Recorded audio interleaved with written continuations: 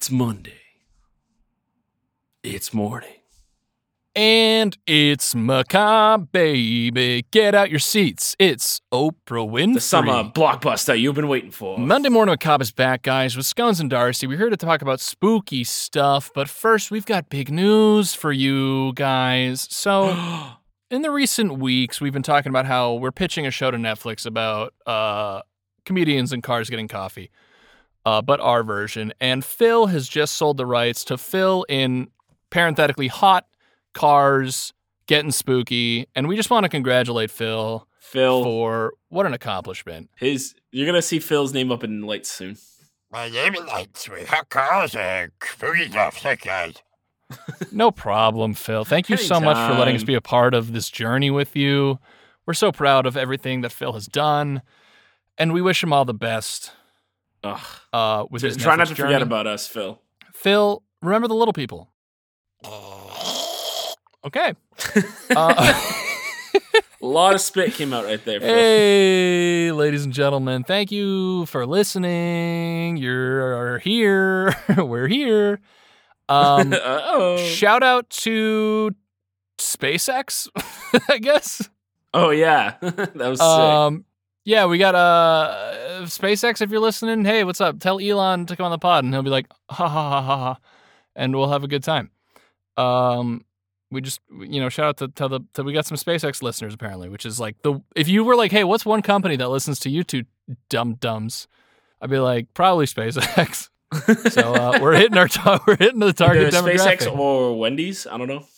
Scones, what's your favorite color? Just the people want to know. Oh, like a forest green. Forrest Gump is not a color, you idiot.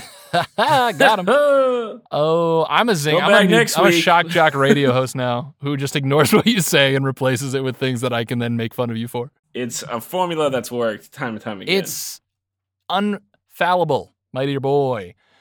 Guys, welcome back. We're here. We're ready to party. We're ready to talk about some spooky stuff. So if you're thinking, when do they talk about Bombas socks? I want to hear them talk about Squarespace. It's not happening. Sorry. We get straight to the juicy goosies. Yeah, so if you're looking for HelloFresh, get out now. This ain't it. We don't have any coupon codes. I'm sorry. There's a way easier way to find coupon codes than to hope on random podcasts that they're there. Although if you go to www.darsonscones.com/coupons, you can put in the code Big Popsicle Liquors and get a 20% off. I want to see what comes up. Hold on. www. I have a feeling it's going to be a 404 probably. Darce.com / oh, that's a / hold coupons. On. Yeah. / coupons. How horrific would it be if it was like it was like pictures of setup? It was actually us. Pictures of us from the future though, where we're like way old and we're just like please, we found a loophole. Y'all so seen scary. Dark? It'd be like Dark. Y'all seen Dark? Like you said, like way old. It would be fucking way old, man. Yo, like way old, bro. Like 29. Way old. Scones today.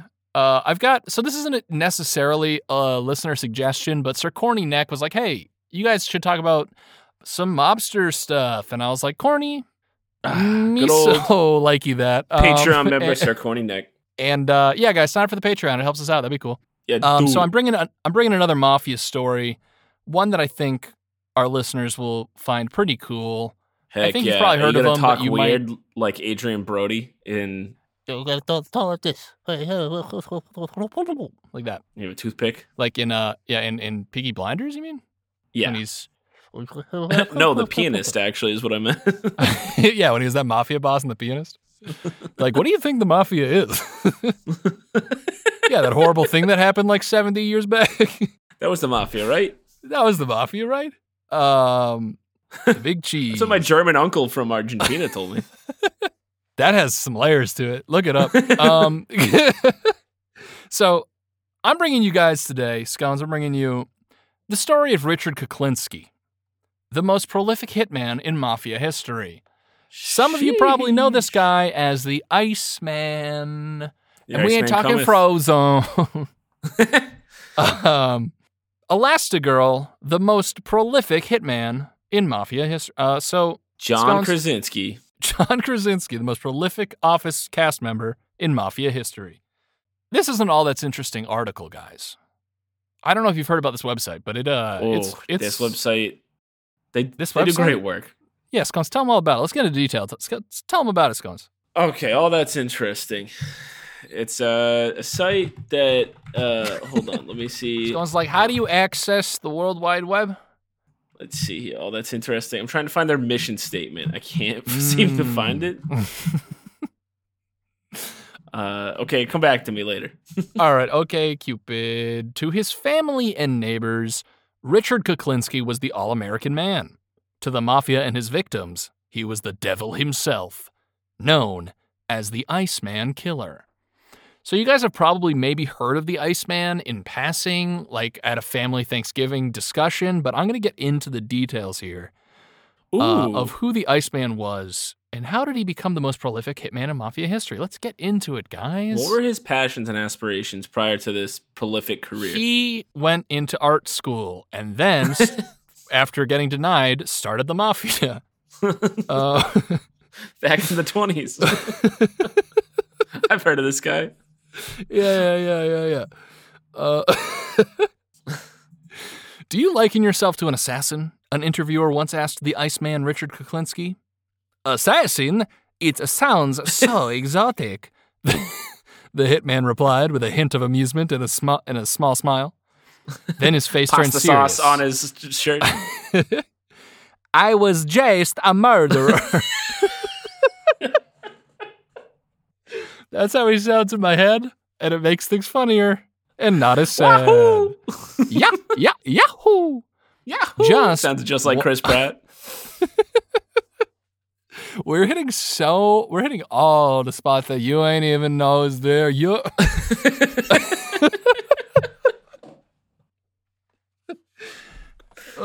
This is a pre-whiskey episode or post-whiskey episode. I can't wait to just hear that just echoing through the halls of SpaceX. Elon's like, guys, are you listening to Money More in my car right now? I listened to this on the way to my son, like Kyle XY's high school or whatever. Just was an understatement. Richard Kuklinski, better known as the Iceman, was convicted of murdering 6 people. Also, this is a good time to bring this up. I might just wanted to hear. We got a 1-star review on one of the podcast review sites being like, they're middle schoolers laughing at stuff. And I was like, yeah, you're right. I was like, I'm not mad at it. I see you understand our content. So, the best one we also got this week was a single comment on a YouTube video of like one of our very early episodes that just said, I like this show. I love this show. Thank you. I said thanks. Like, that's amazing. Good for that guy. Richard Kuklinski, better known as the Iceman, was convicted of murdering 6 people, but he claimed to have killed hundreds, and the prosecutors didn't doubt it. The making of the mob's most famous murderer. Richard Kuklinski was born on April 11th, 1935, in Jersey City, to an aggressive alcoholic father and a stern religious mother, both of whom beat him regularly. I feel like I've seen this movie. Yeah, it's every movie. This is every movie. Have you seen Frozen recently? Yikes, it is. Does not hold up. I'm trying to remember that song. Let It Go. Let It Go. So that's the one. His father's beatings were so rough that they killed Kuklinski's older brother, who authorities were told fell down the stairs. Yeah, so obviously this man was not brought up in a great place, I'd say. Kuklinski took the violence he received and gave it back to the world. He tortured and killed neighborhood cats and stray dogs. What a poetic way to put that. Yeah, that is instead of being like, he's a fucking maniac. This guy should write my biography when I die. In the 8th grade, he dropped out of school, and that same year, at the age of 14, he beat the town bully to death. This would be like, it's like one of those like stories where it's like, oh, he's gonna get the bully back, and you're like, wait, hold on, stop. Stop. He's already dead. Yep, exactly. The young misanthrope turned into a giant of a man, growing to be 6'5" and weighing almost 300 pounds. That's a big man. It's a big boy. Then in the 1950s, Richard Kuklinski got involved with the mafia. He ended up indebted to mob soldato Roy DeMeo, and when DeMeo sent men to beat him into coughing up his cash, Kuklinski's stoic acceptance of the thrashing impressed the hardened mafia man, who brought him on as an associate. He's like, you're a real fucking psycho. I like you, kid. That's how my software engineering job interview went too. That was how Ultimate Frisbee tryouts looks. He became an all-purpose criminal, trafficking illegal pornography, staging robberies, and beating those who the mob felt needed a warning. His knack for handling sticky situations and his ability to constantly pull in cash for the DeMeo crew earned him their respect. In time, it brought him to the attention of the Gambino crime family, of which DeMeo was a member. Kuklinski wasn't a professional killer at the time, only a recreational one, but that was all about to change. Richard Kuklinski goes pro and becomes the Iceman. So he was in the minor leagues, the major leagues called, brought him up. Scouts were there. Wicked hot fastball. The scouts were there.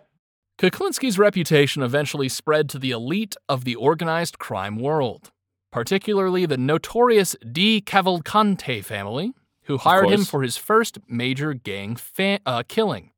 He approached his new position with professional zeal, taking on extracurricular killings for research and to satisfy his own craving for murder. So this guy's a maniac. Oh, a serial killer with a job, really.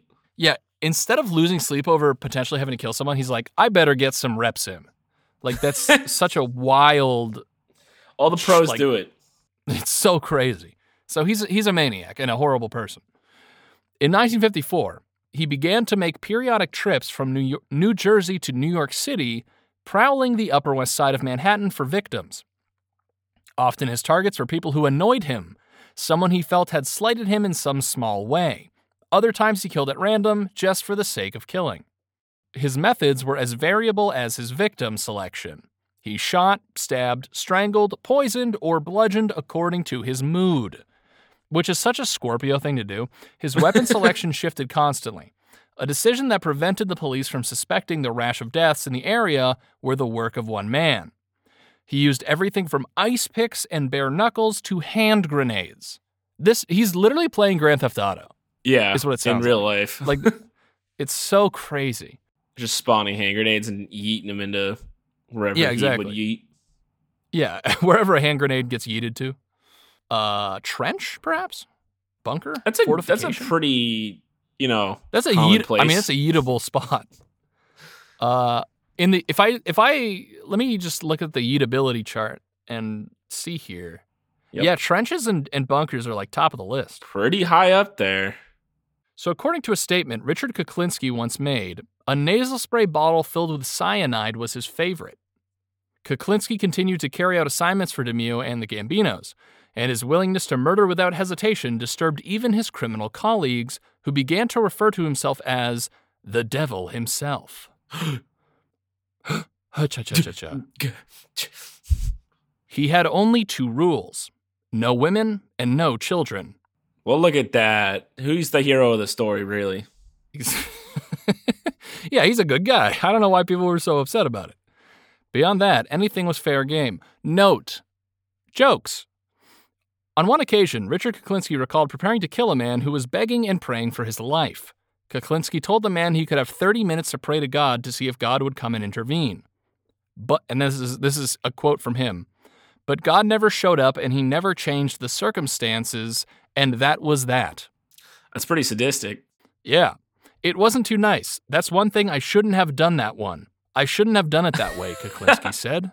I shouldn't have done that one. I should have just handed him a grenade and been on my way. Respectfully tossed the grenade into the bunker. That was that man. Give him poison like a professional and get out of there. It was one of the only times Kuklinski ever expressed remorse for his action. How Richard Kuklinski became a master at avoiding detection. And this is actually pretty crazy. He's got some interesting ways of doing this. I am curious how a 6'5", like 300-pound dude's like 300-pound guy is not ever found. Yeah, he's just slunking around.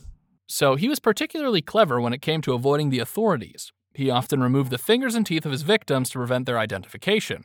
He melted bodies in oil drums or left them in the back of junkyard cars to be crushed. Sometimes he'd throw them in the Hudson River or dispose of them in mine shafts. His favorite trick was leaving his victims' bodies in industrial freezers, then dumping them months or years later. When the police found them, the deceased would appear recently killed, and Kuklinski would never be suspected, which is a wild way to... That's some savvy shit. Right? I was like, I hate what you're doing, but that's like a crazy, interesting method. That's, I guess, why you get the reps. Yeah, the technique earned Kuklinski his nickname, the Iceman. At the time... I'm putting it all together now. Yeah, Scones. And by you putting it together, you mean you're following along in the story? Yes, good. At the time, the police thought it was homeless people attacking and killing each other, which is such a what? What a lazy assumption. Right.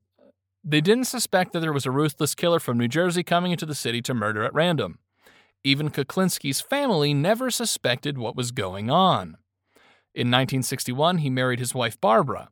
She didn't know that by the time he married his wife Barbara, he can operate yeah, it's pretty nuts in a relationship. Well, I think it's one of those things where it's like, in every mob movie where the wife is like, yeah, he goes and does stuff. What do you need to know? And you're like, okay, so she's kind of aware. Billy's but business not really, is Billy's business. Yeah, exactly, that's literally it. Where the kid's like, what does Daddy do for a living? You don't have to know what Daddy does. Liquidation. Yeah. So in 1961, he married his wife Barbara. She didn't know that by the time they met, the man who doubled as the Iceman killer had allegedly already committed about 65 murders. That's a lot of moitas. That's a lot of murders. The pair had 3 children together, and to their suburban New Jersey neighbors, they were the ideal... Yeah, he's a 3-time Dad Award winner. Sheesh. Sheesh. To his neighbors, they were the ideal all-American family. They lived an affluent life. The children attended expensive private schools, and the family hosted barbecues in their backyard by the pool and took trips to Disneyland over the holidays. Kuklinski was an usher every Sunday at Mass. When the police finally caught up with him, Barbara had no idea what her husband had done to break the law. Oh, I'm sure. She did know, however, that he had a temper. Richard Kuklinski had bad days, and when he was out of sorts, he was abusive. Beating Barbara badly enough to break her nose on one occasion, he always left bruises. Barbara's quoted as saying, "I used to call it anger. It was way beyond anger. He was sick," she would later say. Still, she claimed that she never suspected he was a killer.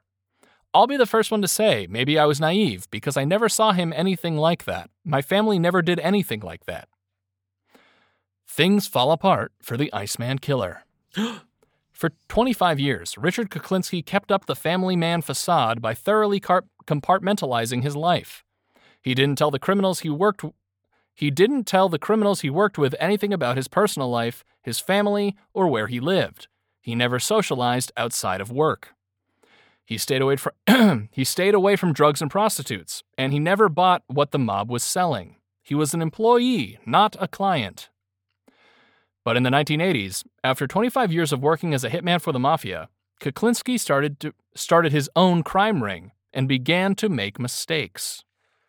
His undoing was Phil Solimene, a local mafia man and the closest thing Kuklinski had to a friend.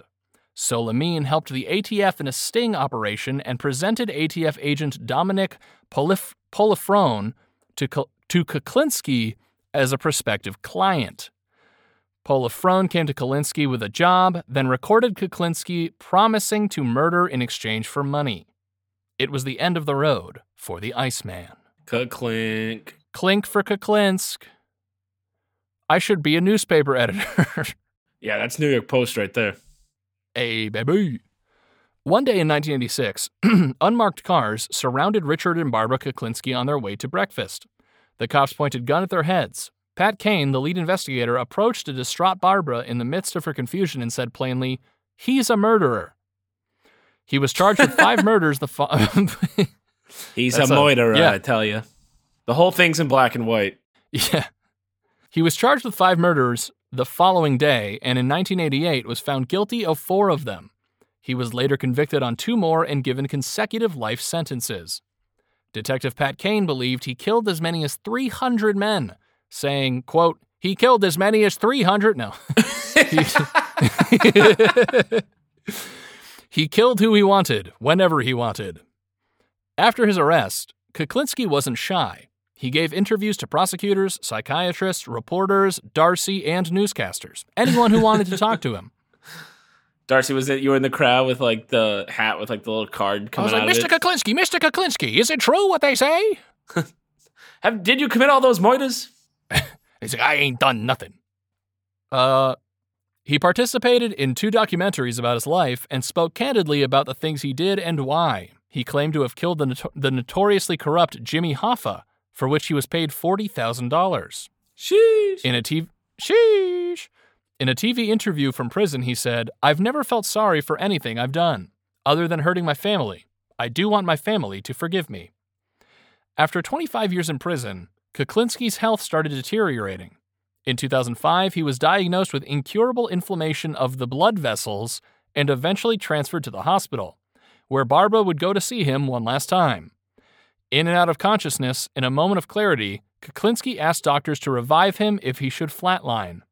But on her way out, Barbara signed a do not resuscitate form. Oof. A week before he died. Yeah. Barb. DNR, baby. A week before he died, they called her to see if she had changed her mind. She hadn't. Richard Kuklinski, the infamous Iceman killer, died on March 5th, 2006. So how old was he? He's actually immortal. So Ooh. no. I don't know how old he. A quick googly woogly. Kuklinski. He was Sounds like he was a fucking old man to put him on DNR. So he was born in 1935, died in 2006. Some quick math, 71 years old. So pretty old. Yeah, he was in his 70s when he died, and he murdered a bajillion people, and he was the most prolific hitman in the mafia.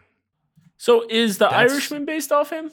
I feel Jimmy like Hoffa it's not. And all that. Yeah, Jimmy Hoffa's in it, but I think that it's more like he was just kind of a player.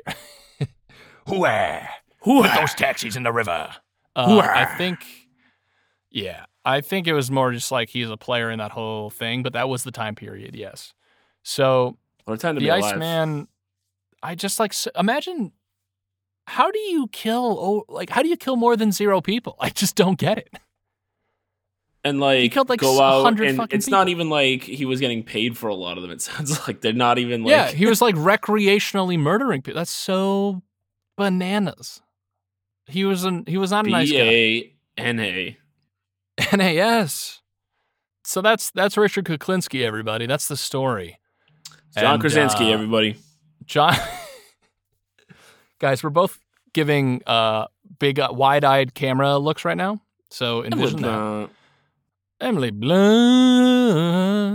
Emily Blunt, how you feel when you're hubbing and kill all the people?